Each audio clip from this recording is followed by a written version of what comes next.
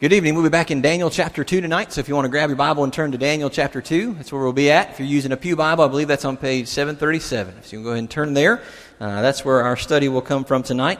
We started last week, if you weren't here, a study of the book of Daniel and talked about some good things just from Daniel chapter 1. Tonight, we won't cover all of Daniel 2, but we'll cover the first half. Daniel chapter 2 is where King Nebuchadnezzar has one of his first dreams that Daniel interprets for him. We won't actually get to the dream really at all, the dream tonight, but we'll get to the process by which Daniel was led to have the opportunity to interpret the dream for Daniel, or for the king, and there's some good things for us to think about here. I would ask you guys to keep Lena's cousin Taylor in your prayers. I believe chemotherapy starts Wednesday for her, so if you can keep her in your prayers. She's 33 years old, has cancer in her colon and also in her liver, and has a 3-year-old son at home. So very tough situation for that family, so we'd appreciate y'all's prayers for sure. Daniel chapter 2, it starts by saying this: Now in the second year of the reign of Nebuchadnezzar, Nebuchadnezzar had dreams, and his spirit was troubled, and his sleep left him. So right in that first verse, there's some things that we want to think about. And in some ways, this is a little bit more of a Bible study. We're just trying to look at and study the book of Daniel and see what we can understand and appreciate about it. So we're kind of going to walk through it, read through it, point out some things, and hopefully make some application to our lives towards the end of the lesson. It says, in the second year of King Nebuchadnezzar. Well, you'll remember last week we talked about the exile, that the king had come and he had surrounded Jerusalem, and he had basically taken over Jerusalem, went into the temple even, and took some of the things out of God's temple and took him to his God's temple, and we talked about that a little bit. But that was seemingly, it must have been, very, very, very early on in King Nebuchadnezzar's reign. His father dies, and then he takes the reign of the kingdom. And seemingly right after that, or maybe in the midst of that happening, is when he's in Jerusalem, sacking the city of Jerusalem and basically putting a puppet government in. You'll notice if you look to chapter 1 and verse 18, it says, Then at the end of the days which the king had spoken of for bringing them in, the commander of the officials brought them in before Nebuchadnezzar. And the king talked with them. This is all the exiles, all the nobles and the nobility and the smart and the good-looking people that they brought in from Jerusalem and Israel. And out of them there was no one found like Daniel, Hananiah, Mishael, and Azariah. Well, if you look back even further to chapter 1 and verse 5, it says that he appointed that they should be, that's about halfway through the verse, and appointed that they should be educated for 3 years, at the end of which they were to stand before the king. So Daniel 5, chapter 1, verse 5 is the plan. These exiles are going to be trained for 3 years. At the end of 3 years, they'll stand before the king and they'll be judged based on their knowledge and their value and how good of servants they'll be to the king. In chapter 1 and verse 18, we see the end of the 3 years. But then in chapter 2 and verse 1, it says, in the second year of King Nebuchadnezzar.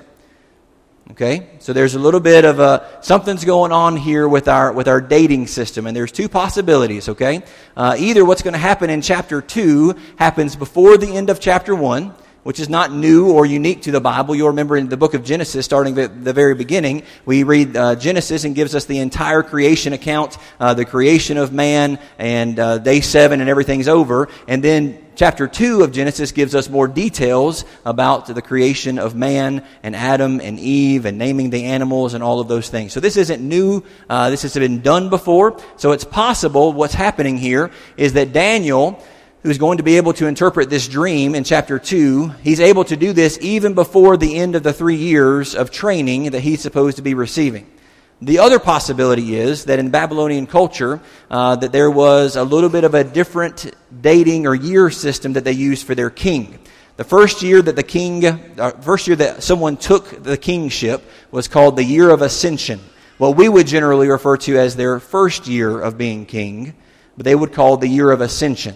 And then their second year of being king, they would call that their first year of being king. Yes, it is confusing. And then their third year of being king, they would call their second year of being king. So it's possible that when it says now in the second year of the reign of Nebuchadnezzar, that this is actually his third year of being king, which would match up with chapter 1. But either way, Daniel is called in to interpret this dream either before his training is even done or right after he has become someone that the king would look to for guidance. Okay? I think it's maybe more impactful And it's more impressive to us, to me it is, if this is in his second year, before his training's even done, before the king has had a chance to talk with him and notice his wisdom and to say, hey, there's nobody like Daniel, Hananiah, Mishael, and Azariah. These guys are the best of the best. But either way, Daniel and his friends are very impressive. Okay, so he's got these dreams. Back to chapter 2 and verse 1. Now verse 2. Then the king said to call in the magicians, the conjurers, the sorcerers, and all the Chaldeans to tell the king his dreams. So they came in and stood before the king. So all the wise men, there's a different classes or different groups of wise men, but we'll just call them the wise men. All the wise men come and stand before the king. Now, again, another reason that I think that this is probably the second year of his training and not the third year of his training is because Daniel's not here. We'll read this as we read the context. Daniel isn't here when this challenge is made to these wise men, okay? So he calls the king before them, and then the king says in verse 3, he said to them, I had a dream, and my spirit is troubled to know the dream. Then the Chaldeans spoke to the king in Aramaic, O king, live forever. Say the dream to your servants, and we will declare the interpretation. Okay, two things from that verse that are significant. Remember it says, you'll see there, then the Chaldeans spoke to the king in Aramaic. Okay, we generally think of two languages that the Bible is written in. We think the Old Testament is written in Hebrew and the New Testament is written in Greek. There are at least three languages that it's written in, though, and the other one is Aramaic. But when we think about Aramaic, you've probably heard of that before, but when we think about Aramaic, we usually think, well, that's the other language that was used in the New Testament. Well, here, it's also used in the Old Testament. If you were looking at a manuscript of the book of Daniel, from Daniel chapter 2 and verse 4 all the way through chapter 7, it would have been written in Aramaic and not Hebrew. Why is that? Well, there's no explanation given, so we don't know exactly.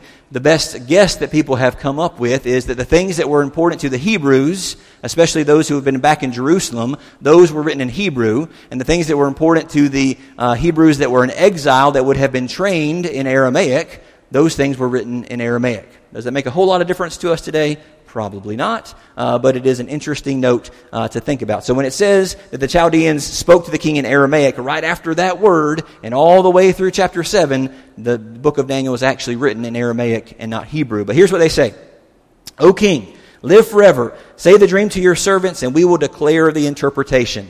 Again, this was a common theme during this time, where ancient kings or kings of this time period in the book of Daniel and before that, and even after that, and perhaps somewhere even today, they placed a large emphasis on dreams, and they thought and they considered that the gods, especially their gods, were trying to tell them something through their dreams. What does this dream mean? What does it mean for my kingdom? What does it mean for my life? And maybe you and I have had weird dreams before and tried to say, well, what is that about? And we're trying to scratch our heads and say, what's going on here? And that's what the king is doing here. But it was a common thing during King Nebuchadnezzar's day, that he would have called these people before him. It's his second year, so either his second or third year being the king. He's probably called these guys maybe many times before, certainly sometimes before, and said, hey, I had this dream, and here's what it was. Can you tell me what it means? And that would have been a common thing for them to have tried to explain to him what it meant. And here, in this passage, through Daniel,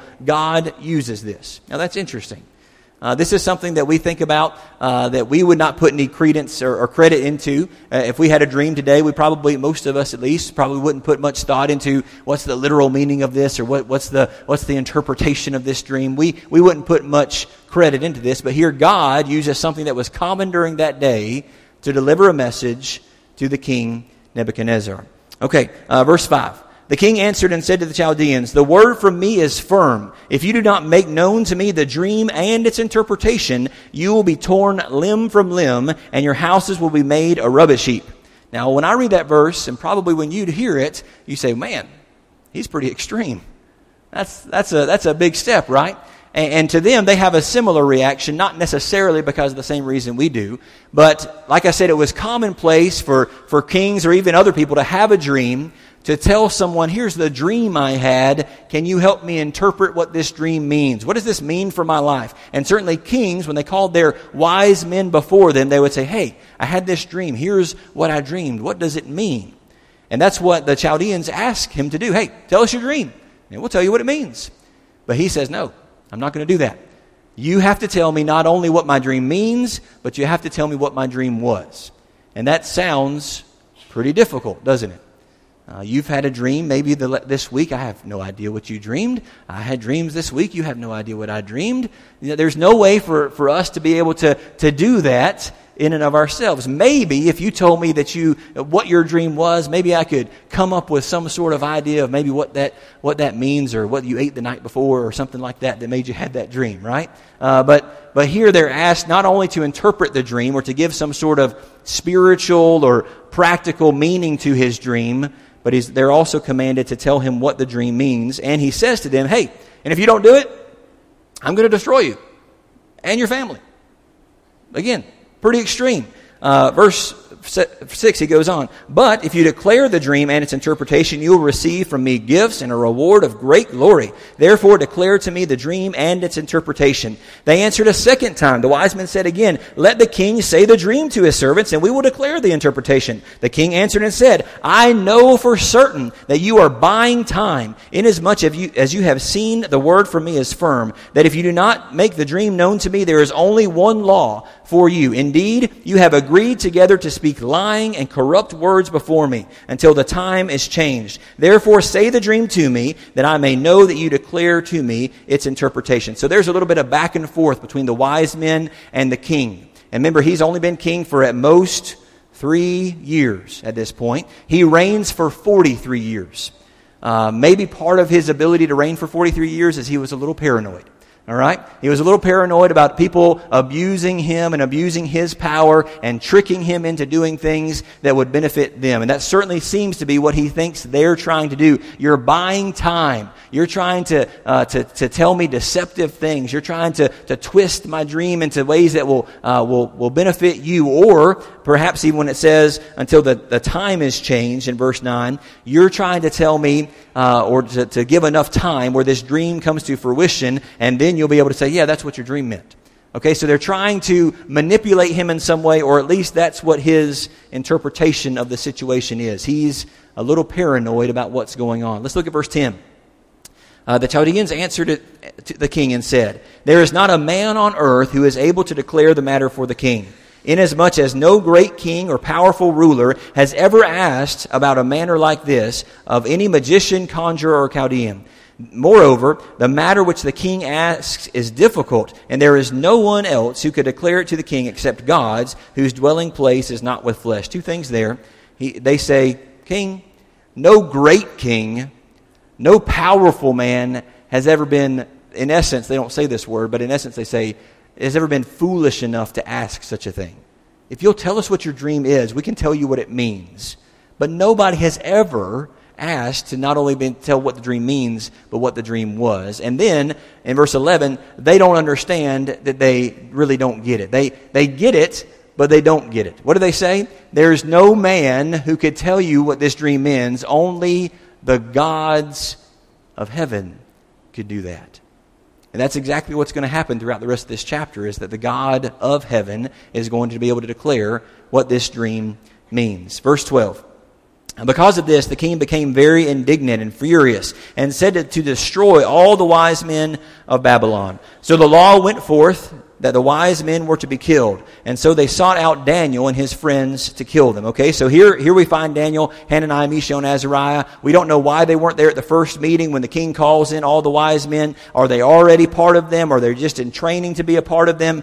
We're not exactly sure the timing of what's going on here. But we do know that the king is so upset with the wise men's response that he says, okay, kill them all. And Daniel and his friends are thrown into that group. And they're sent out. The law is made. The decree is made. And the military folks are sent out to kill all of them. And then it says in verse number 13, so the law went forth that the wise men were to be killed, and they sought out Daniel and his friends to kill them. Then Daniel replied with discretion and discernment to Arioch, the captain of the king's bodyguard, who had gone forth to kill the wise men of Babylon. So here's the scene. Arioch, this wise man, either he himself or some of his people under his command, come to Daniel's door, maybe Daniel, Hananiah, Mishael, and Azariah's door. He knocks on it and says, hey, I'm here to kill you. I don't know what the conversation was. I don't know if it was going to be a public execution in the town square. I don't know what it was going to be. But the law was, the decree was made. The king said, go kill everybody. And Daniel, Hananiah, Mishael, and Azariah were a part of that group. And Daniel is told about the situation. Hey, I'm here to kill you. And he responds with wisdom and discretion and discernment. And he answered and said to Arioch, a powerful official of for the king, for what reason is the law from the king so urgent? There Arioch made the matter known to Daniel. So Daniel went in and sought from the king that he would give him time in order that he might declare the interpretation to the king. So Daniel, again, apparently not there the first time, or either didn't get it when he was there, now asks to be able to go to the king and ask for some more time. It seems as if perhaps there is either a messenger is sent asking for more time for Daniel. Maybe Daniel himself goes before the king, but more time is given. Then verse 17, here's where we get to some of the more practical things that we can think about. Again, most of us, I would dare say all of us here tonight, have never been in a situation as dire as Daniel's situation. They are ready to kill him. The law has been made. He's going to die. He asks for, begs for, with wisdom and discernment and discretion, hey, give me a little more time and let me see if I can figure this out. And a little more time is given. We're not told exactly how much. But notice the first thing that he does. Then Daniel went to his house and made the matter known to his friends, Hananiah, Mishael, and Azariah, so that they might seek compassion from the God of heaven concerning this mystery, so that Daniel and his friends would not be destroyed with the rest of the men of Babylon. So, first of all, he goes to his friends, his three closest friends, no doubt, and he makes the matter known. It's important for us to make sure that we understand he's not gossiping. He's saying, hey, he's not saying, hey, did you hear what the king said? Hey, did you hear what those foolish wise men weren't able to do? He's not going to share with them the situation in order to gossip about it or to badmouth one group or badmouth the king or anything like that. He says he goes to them to seek them, to pray to God. So a lesson for us, of course, would be that prayer should be our first line of defense, no matter how dire the situation is. Another point could be that we ought to surround ourselves with godly companions that we can go to in our moments of need and seek compassion from God. That's what Daniel did. Daniel, Hananiah, Mishael, and Azariah may be together, maybe separately, but they stopped whatever they were doing and they prayed to God for compassion. It is of note, and it will come back up later, what was their prayer? Specifically in verse 18, it says, seek compassion from the God of heaven concerning this mystery. Okay, so make the mystery, make the dream known, its interpretation known, so that Daniel and his friends would not be destroyed with the rest of the wise men of Babylon. So maybe at this point, some of the wise men have already been destroyed, but they are praying that they will not be destroyed along with the wise men of Babylon. That will change slightly later on and tell us more about this situation. But that was seemingly originally their prayer. Verse 19, then the mystery was revealed to Daniel in a night vision. Then Daniel blessed the God of heaven. Daniel answered and said, so Daniel, perhaps in a dream, a night vision, probably a dream, the mystery, the dream and its interpretation are given to him. And then here's Daniel's response in verse 20. Daniel answered and said, let the name of God be blessed forever and ever, for wisdom and might belong to him. And he changes the times and the season. He removes kings and establishes kings. He gives wisdom to wise men and knowledge to men of understanding. He reveals the deep and hidden things. He knows what is in the darkness, and the light dwells with him. To you, O God, of my fathers, I give thanks and praise, for you have given me wisdom and might. Even now you have made known to me what we sought from you, for you have made known to us the king's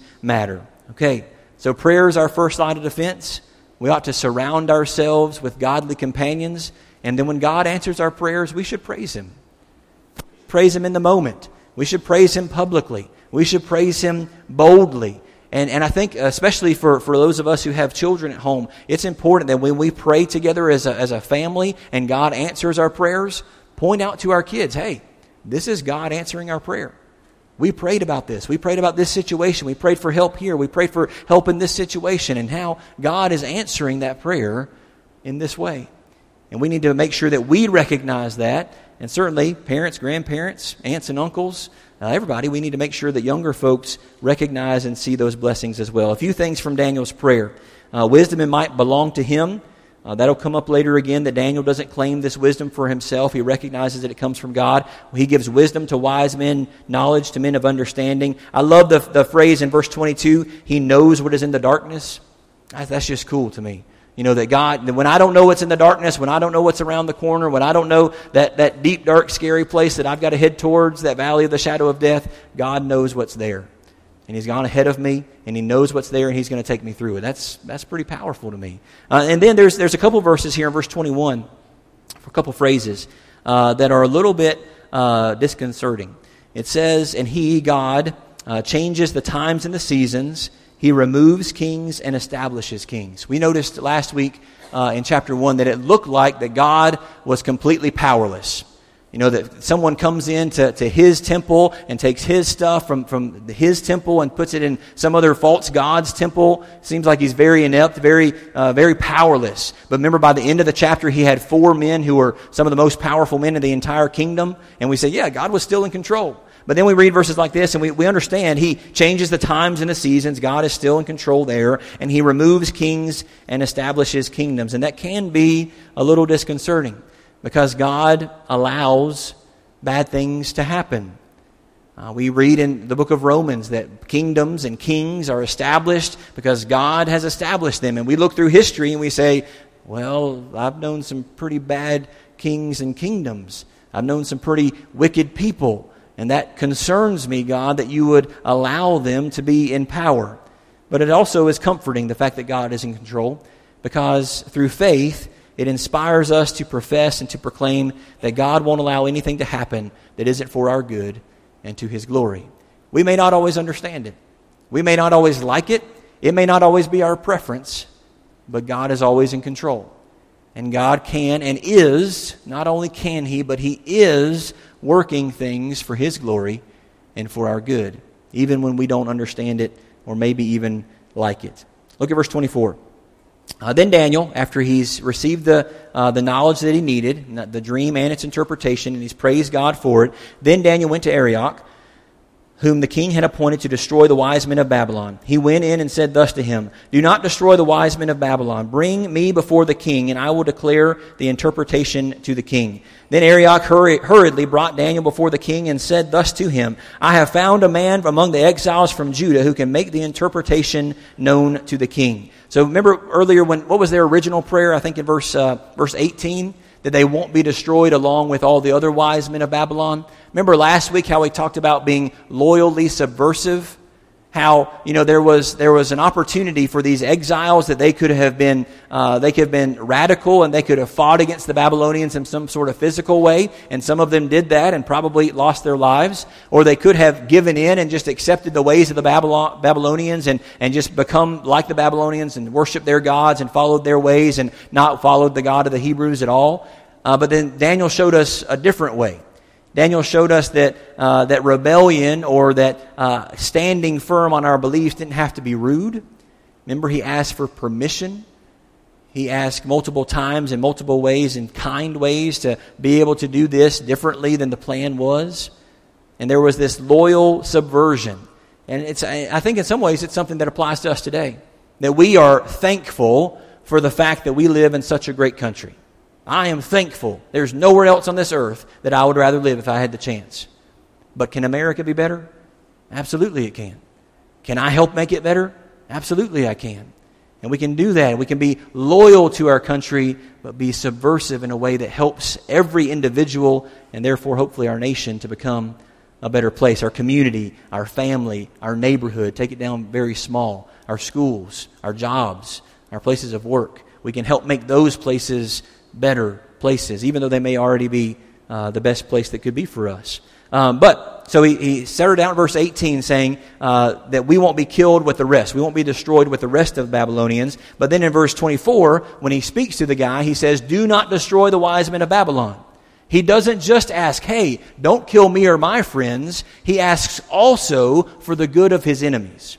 It's these people that he's asking to be saved. They'll be the ones that'll tattletale on Hananiah, Mishael, and Azariah. They'll end up being in the fiery furnace because of these people that Daniel saves. It's these people that Daniel saves here that will tattletale on Daniel for praying to God when he's not supposed to be praying to anybody else, and because of that he'll be thrown into the lion's den. These are the people he's asking and saying, "Hey, don't destroy them," because he's loyal to them and he's wanting better for them. It doesn't mean it always happens. It doesn't mean that we don't suffer for doing the right thing. but he was doing the right thing, even if it meant difficulty for him. Verse 26. So here we have the king and Daniel, and we're only going to go to verse 28, so we're just about done. The king and Daniel are interacting here, and it says, the king answered and said to Daniel. So here's Daniel, this exile, who either is not quite done with his training or has just finished his training. And the king said to Daniel, whose name was Belteshazzar, are you able to make known to me the dream which I have seen and its interpretation? And remember, he's already asked the Chaldeans, the other wise men, this, and the promise he made them. And hey, if you're not, I'm going to destroy you, and I'm going to destroy your house. So there's probably a tone of threat in this comment. Are you able to tell me my dream and its interpretation? And then notice the bravery and the gall, in some ways, of Daniel in verse 27. Daniel answered before the king and said, as for the mystery about which the king is asking, neither wise men, conjurers, magicians, nor diviners are able to declare it to the king. In essence, and probably what the king hears at first, is Daniel says, no, I can't. I can't. And I imagine in my mind, and maybe this is not right, but I imagine the king's anger boiling up within him as he hears this no coming from Daniel, and he's about to, say, kill him now. Strike him down right here. Verse 28. However, there is a God in heaven who reveals mysteries, and he has made known to King Nebuchadnezzar what will take place in the last days. This was your dream and the visions in your head while you were on your bed. And then from that point forward, he declares to him what we'll talk about, Lord willing, next week, the dream and its interpretation. What do we take from this? What practical lessons can we take from this pretty dramatic story that happened thousands of years ago in a land far, far away? Again, prayer should be our first line of defense. The next time you face a difficult situation, certainly a dire situation like Daniel does, the very first thing you should do is you should pray. It would be a wise idea to do what Daniel did. Seek some godly companions and pray with them. Have other people pray along with you. Number 3, let's recognize and remember that even though we don't always understand it or we don't always understand what's going on in our lives or in the world, God is in control and He is working out His will for His glory and for our good. Number 4, recognize Daniel's humility. Daniel's humility. He recognizes God's blessings and he praises God for the answer that he was given, and he makes known even to the king, even in a difficult situation. It would have been the easiest thing for Daniel to have said when the king said, can you make known to me this dream and its interpretation? Yeah, I got it, king. I got it. Yeah, just calm down. That would have been the easiest thing for him to do. But instead he takes the time to say, as for the matter in which you ask me, there's neither conjurers nor all these other people. Right? He goes into this almost speech to try and explain to the king the importance of where this information came from. Humility, recognizing God's blessings, helping other people recognize God's blessings. And then, again, that loyal subversion. That Daniel did not have to say to Arioch, don't kill the wise men of Babylon. He could have just said, hey, my God has revealed to me and my friends the answer the king seeks. And he could have sought praise for himself, but instead he sought what was best for others. Let's pray. God, we come to you and we are thankful for all the blessings you give to us. Lord, we're thankful for the book of Daniel. We're thankful for the man Daniel who lived thousands of years ago. We thank you for the life that he lived. Lord, it was by no means an easy life, not a life that he would have probably requested for himself or that we would request for ourselves. A life of loss, a life of difficulty, a life of trial and tribulation, of persecution. But Lord, also a faithful life. A life that was filled with praise and glory and honor to you, and because of that, blessings even for him. Lord, we pray that you will help us to pray to you in our times of need, making sure and realizing and remembering that our greatest help in any situation will come from you. Lord, we pray that you will help us to find and develop relationships with godly people who we can go to in our times of need and ask them to be with us and help us, and that we can be there for them and help them and pray with them as well, God. Lord, we thank you for the fact that you are in control. And God, if we're honest, many times we don't understand what you're doing. We don't see ways where good things or your glory can be done with the situation or the circumstances that we face. But we look to your word and the examples that we have there, and we look to our own lives and our own experiences, and we realize that you are in control and that you do bring about good for us and glory for yourself. Lord, help us to be humble. Help us to remember who you are and who we are for you. You are the potter and we are the clay. Lord, help us to recognize and remember that, and to praise you and to glorify you and to humbly follow you every day of our life. Lord, we thank you for this nation we live in. We thank you for this community that we live in here in Cookeville. We thank you for our families. Lord, none of those things are perfect. There are difficulties and trials and shortcomings in all of those bodies. Lord, we pray that you will help us to seek what is best for others, not always what's best for ourselves. Help us to be servants. Help us to be people that will help others even when they might not be willing to help us. Lord, we just pray that you'll help us to follow Daniel's example here in chapter 2, that certainly exemplifies and shows us Jesus' life as well. We thank you for that life, the death, and the resurrection of Jesus, who gives us the hope of eternal life. And we pray these things in his name. Amen. Tonight, if you do have any needs and if you want prayers from the congregation, or if you want to study more about becoming a Christian, we're here for you to do any of those things, and we would invite you to come at this time as we stand and sing.